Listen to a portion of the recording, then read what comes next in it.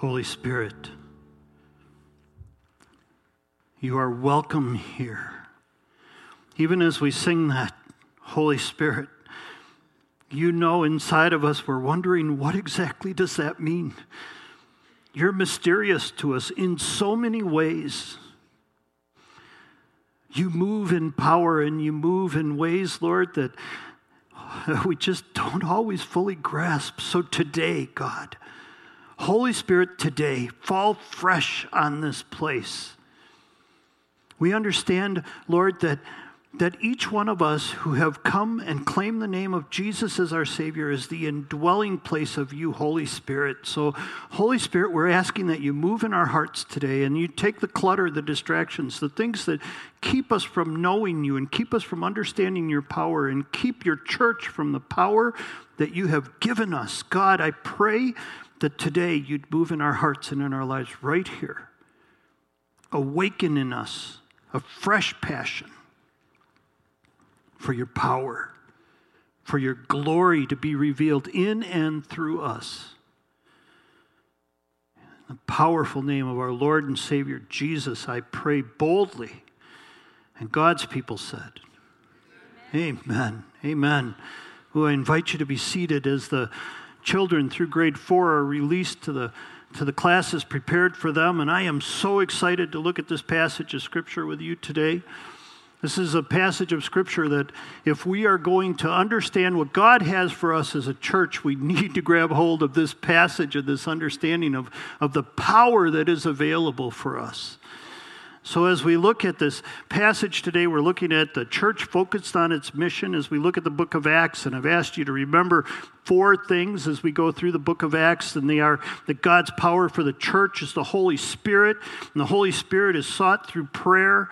And that the power for church is what empowers us to accomplish our mission.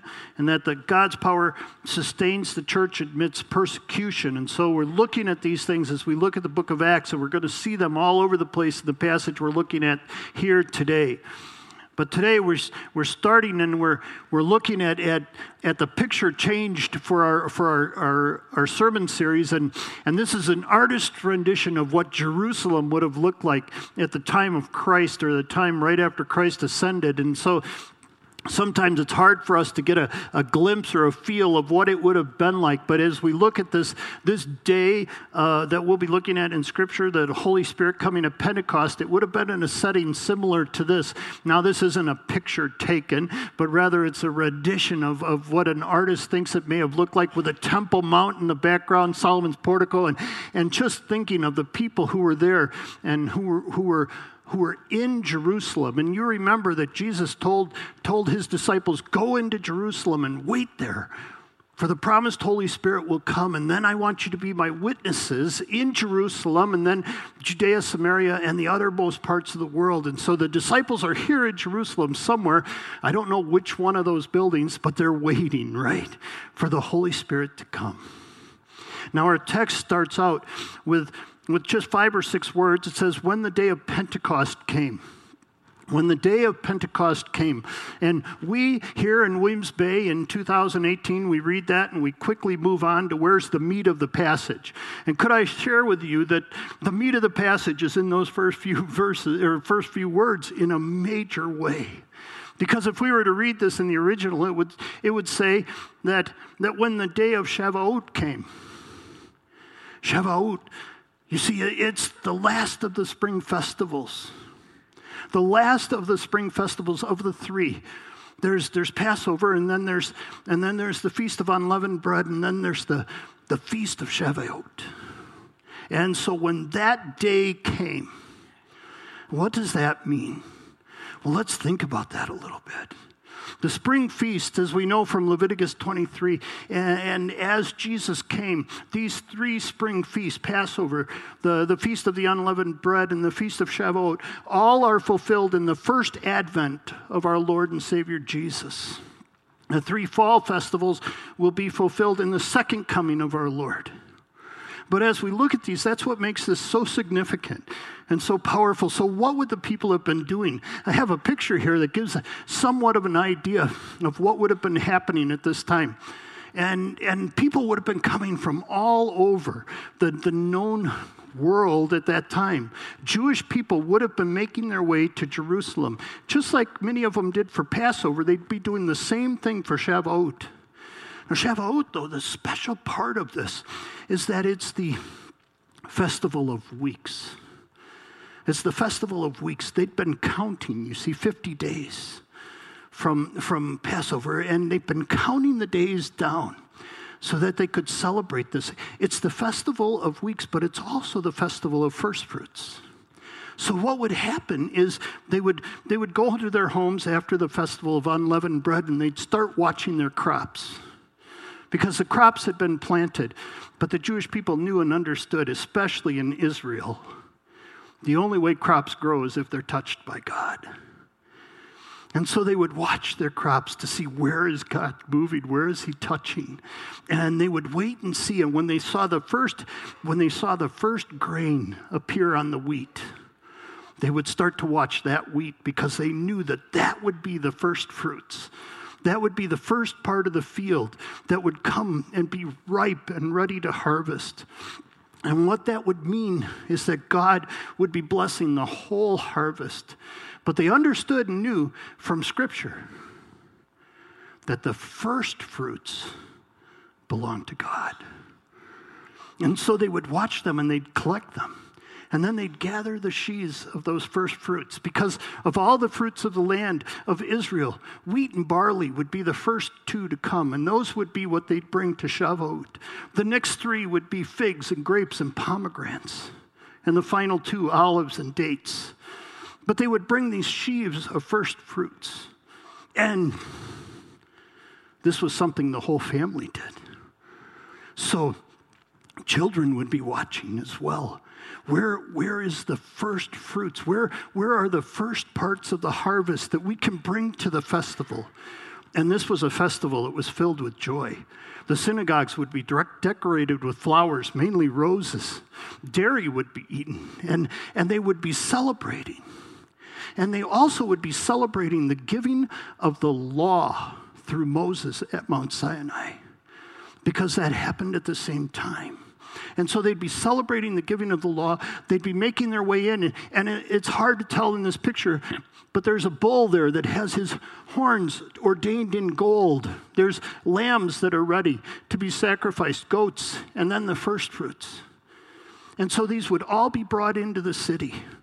And Jews from all over would be coming to recognize and celebrate.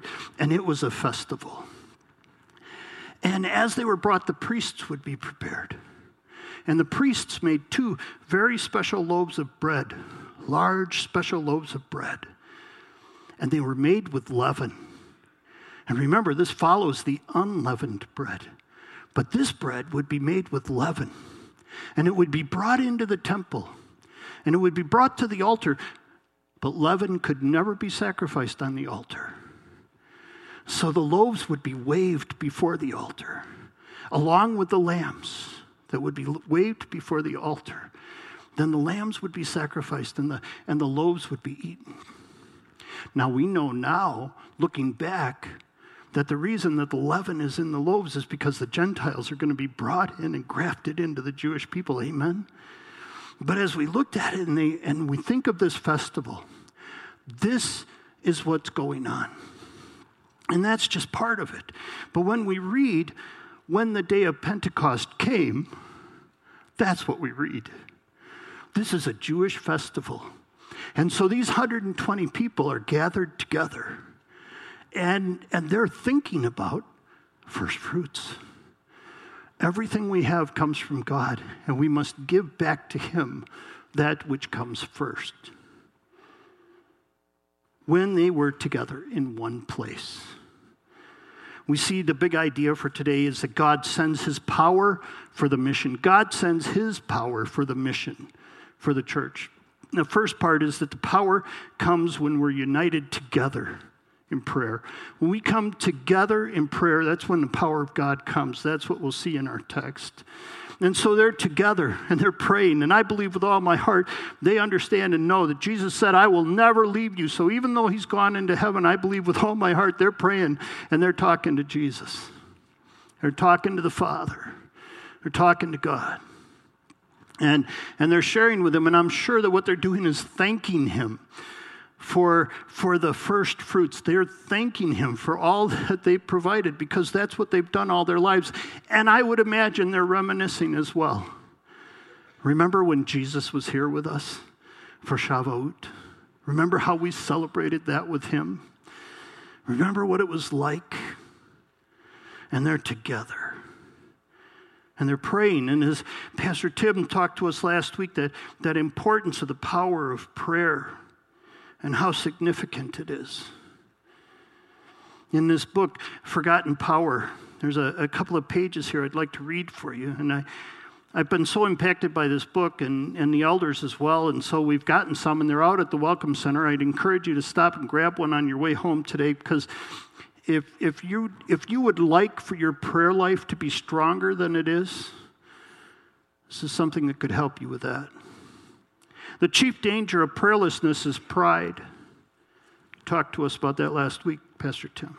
When prayer is not front and center, we can begin to feel that whatever is happening that is good in our congregation is the result of our hard work, our great ideas, or our fantastic marketing.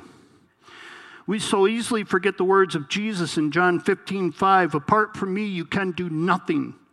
Failing to pray is failing to trust in the Lord and his strength. Ronnie Floyd, in his great book, How to Pray, makes this profound statement. Prayer occurs when you depend on God. Prayerlessness occurs when you depend on yourself. Now, I don't know about you, but I tend to think a lot of times about what I can do. Oh, man, I am so capable. Anybody else here? I mean, right? I mean, I've got all this ability, and I can do this, and I can do that. And the next thing you know, I'm 10 miles down the road, and I'm thinking, I guess I should have invited God along. See, and if we're not careful, we move ahead in our own power. And listen, in our own power, we will not accomplish the things that God has for us to accomplish. We will accomplish the things that we want to accomplish. He goes on to say, perhaps the most obvious danger of prayerlessness is the lack of real power in the church today. We speak of power, we sing of power, and yet we see so very little power in our lives. The source of spiritual power is, of course, God. But that power will not be realized in our lives apart from the amazing connection to God called prayer. It is prayer that provides the channel through which the power of God runs into and through our lives. It's prayer. Prayer is our channel of power. S.D. Gordon puts it this way in his book. The great people of the earth today are the people who pray. I do not mean those who talk about prayer, nor those who say they believe in prayer, nor those who explain prayer, but I mean those who actually take time and pray. They have not time. It must be taken from something else. That something else is important, very important and pressing, but still less important and pressing than prayer. There are people who put prayer first and then group all the other items in life's schedule around and after prayer. Now listen to this. These are the people today who are doing the most for God in winning souls, in solving problems, in awakening churches, in supplying both men and money for mission posts, in keeping fresh and strong their lives far off in sacrificial service on the foreign field where the thickest fighting is going on. Let me give you a visual of what that means. Dave and Carol, you're headed off to Turkey. And you could go on your own power. You could do it all on your own. You could go and buy an airplane ticket, You can drive down to the airport. You can get on the plane. You can head off there. You can pack your suitcase. You can get off. You can take your Bible. You can open it up. You can start sharing with some people, and you can talk to them, and they'll all be impressed with you because you're very impressive people, and you'll get back on the plane, and you'll come back. You can do that all on your own. And you will miss all the power of God. You will not have any impact for God at all because you've gone on your own power. And so we prayed for them and we're good, right? Check. Now we're good. They're going under God's power. No, listen, the truth about that quote that becomes so powerful and so exciting is this. I'm sorry, Bob. See, when the camera, I should go slower. Okay, so, but I get excited about this. As we pray for them while they're gone, we're doing more than they are. You get that? See, because we're tapping into the power of God, and we're in Turkey with them. And our prayers are bringing the power of God into the work that they're doing. And listen, shame on us if we send them out without that power. We can do it, but where's the value? How do you send your kids off to school in the morning? You get their lunches ready? You got their lunches ready? You got their money for books, whatever. It's been so long since I'd sent kids, I don't know what you need. But do you pray with them? Do you pray for their teachers? Do you pray for their souls? Because listen, otherwise you're just sending them off in their own power.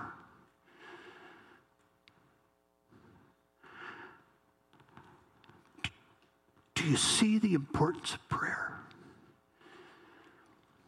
And if we're going to access the power of God for what we're doing, for the mission we're called to do, listen, otherwise all we're going to be doing is the best we can do apart from the power of God. And that is mediocre at best. And I don't know about you, but I want to see the power of God come on this place. And we're going to access that united in prayer. And might I say to you that there are chairs open on Tuesday night when we gather together. But if you can't make Tuesday night, find ways to get together with other people and be praying that God would move in power. In what ways do I unite myself in prayer with other believers? The second thing we see is that the power of God comes in an unexpected and irresistible way. I love this. They're all together in one place, and suddenly the sound like the blowing of a violent wind came from heaven, filled the whole house where they were sitting. They saw what seemed to be tongues of fire that separated and came to rest on each of them. All of them were filled with the Holy Spirit, began to speak in other tongues as the Spirit enabled them. What a picture. I've been trying to grab hold of this. Can you imagine this? I mean, it's like this amazing thing that happens, and it's a once-in-a-lifetime event. It's a one for all. You see, understand, Jesus died once and for all. One time on the cross. Jesus was raised from the dead one time for all. And Jesus was ascended one time. And the Holy Spirit came in power like this one time. It is a one-time occurrence. There's only one time that the Holy Spirit comes for the first time. Okay, so it's this outpouring of the Holy Spirit in a special and powerful way. And we try to grab hold of it, and it's like a violent wind. And I think of the weather forecast, right? Where they say to you, there's a hurricane out. Whatever you do, don't go outside. And then they switch to a new view with a guy standing outside, right? You know, and he's standing out there like this, you know, and he's trying to stand, and he can't. He gets blown away. You know, it's kind of like that idea, right? Where it's this sound is deafening. And you can't hear the wind, but you can hear what the wind does. And the wind makes a difference. And the wind comes and it sweeps over them. And it's deafening. And then these flames appear. And these flames appear and they seem to be settling. And what's going on? Jeremiah chapter 31. Verse 33, Jeremiah 31:33. This is the covenant I will make with the people of Israel. After that time, with the people of Israel, after that time, declares the Lord, I will put my law in their minds. I will write it in their hearts. I will be their God. They will be my people. No longer will they teach their neighbor or say to one another, know the Lord, because they will all know me, from the least to the greatest. See, what's happening is the Holy Spirit's coming as he was promised through the prophet Jeremiah, and he is falling on them. And the Holy Spirit is indwelling them, and they are becoming filled with the presence of God. Whew. I'm excited enough about that for all of us. We often call Pentecost the birthday of the church. Have you considered the correlation between the events of that day and the day when the first temple was dedicated? As Solomon stood before the people and finished praying his great prayer of dedication, there came from heaven what we often call the Shekinah glory of God. The actual presence of God came, and the glory came, and it came down on the temple. Fire fell from heaven and consumed the sacrifices, and the glory of the presence of the Lord filled the temple, so much so that the priests couldn't even go inside. It was clear God had come to his house. On the day of Pentecost, as the disciples gathered to pray, God once again dedicated his house. Again, fire fell from heaven. This time, the fire didn't come to a building, but instead separated and came over the heads of the believers. A new temple was dedicated, and you are that temple. God's house is now his people, both when we are gathered in assembly as well as individually. What hasn't changed is his name for his house. God's house is still a house of prayer for all nations. Amen. A house of prayer for all nations. Listen, think about that. The fire of God, as Solomon prayed, dedicated that first temple, the fire of God came down and so consumed the temple. The glory so filled the temple that the priests couldn't even go in. And here on the day of Pentecost, the fire comes down and it settles on each one of them. And they become the temple of God. And the Holy Spirit indwells them with the same power that he came into the first temple. And if you have trusted Christ as your Savior, that power has come into your life. Are you aware of the presence of that power in your life? Let me ask you a question. We are confident because of Scripture. See, the Holy Spirit came to the church on the day of Pentecost, overtook all the Jewish people who are the birth of the church.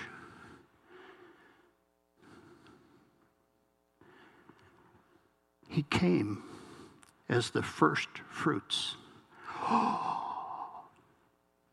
The festival of first fruits. And the Holy Spirit comes as the first fruits. He's the first fruits, Paul says. A deposit given guaranteeing what is to come for you, for me. That the Holy Spirit should come and indwell us. And if you have come to a place in your life where you've trusted Jesus as your Savior, you are a temple of the Holy Spirit. You're not your own. You've been bought with a price, and you have been indwelt with the power of the Holy Spirit, and that will not be taken from you. But let me ask you a question. What if it was?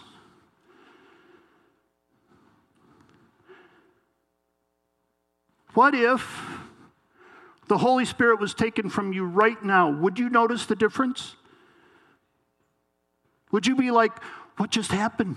All my power's gone. I'm helpless now. Or would you be like, I don't know what that was?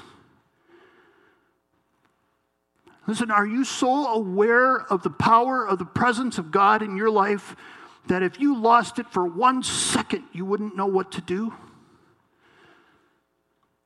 Because that's what we're talking about here, is that the power of God is what's given to us in the person of the Holy Spirit to fulfill the mission that he has for his church.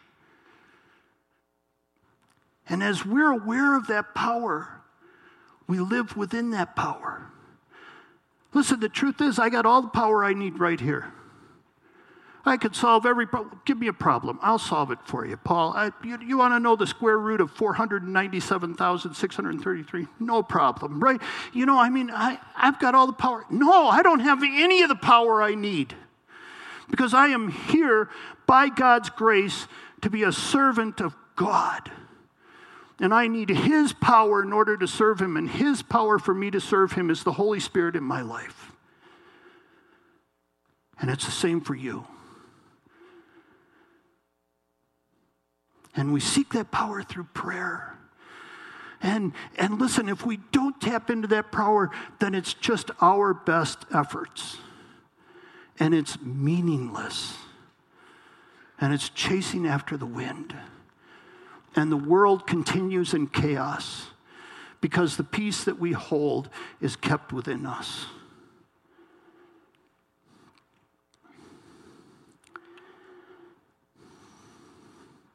I'm out of time. I had a whole nother point.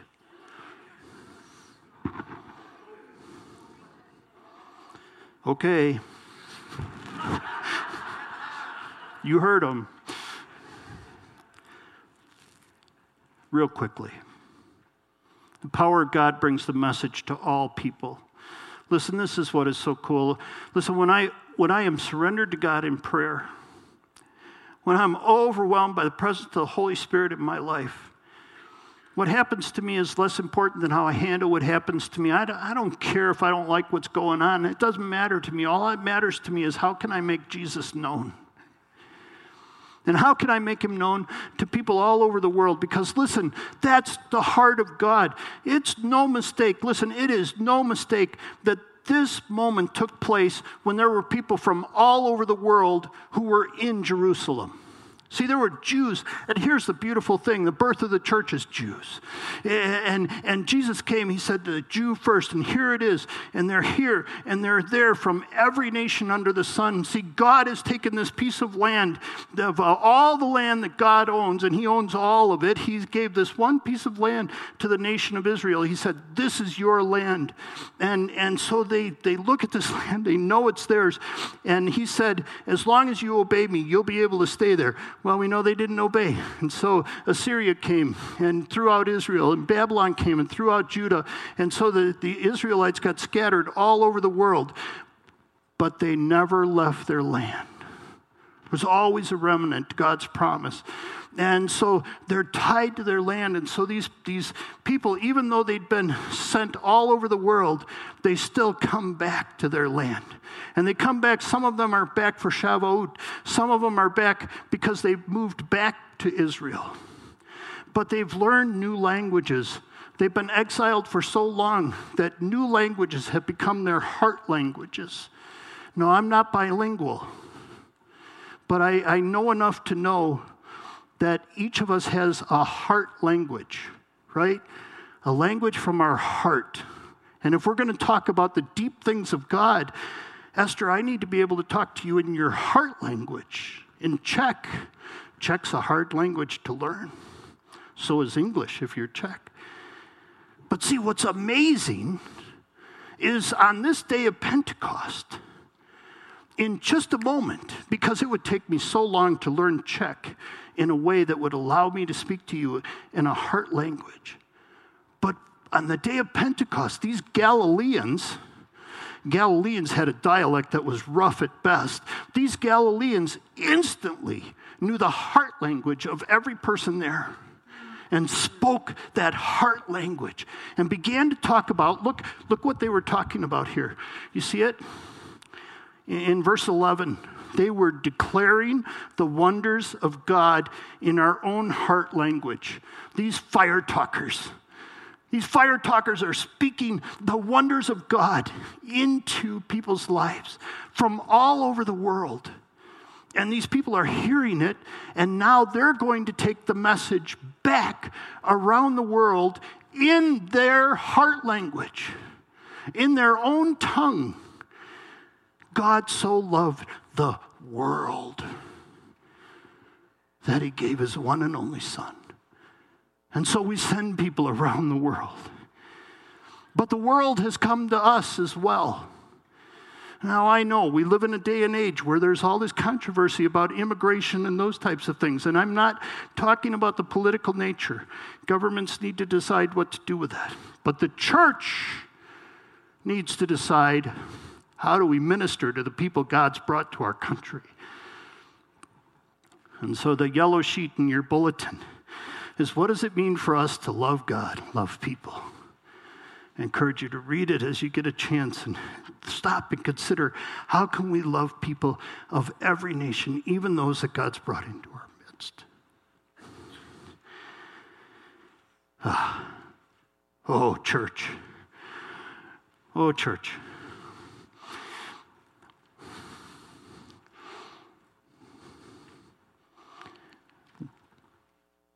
We must repent.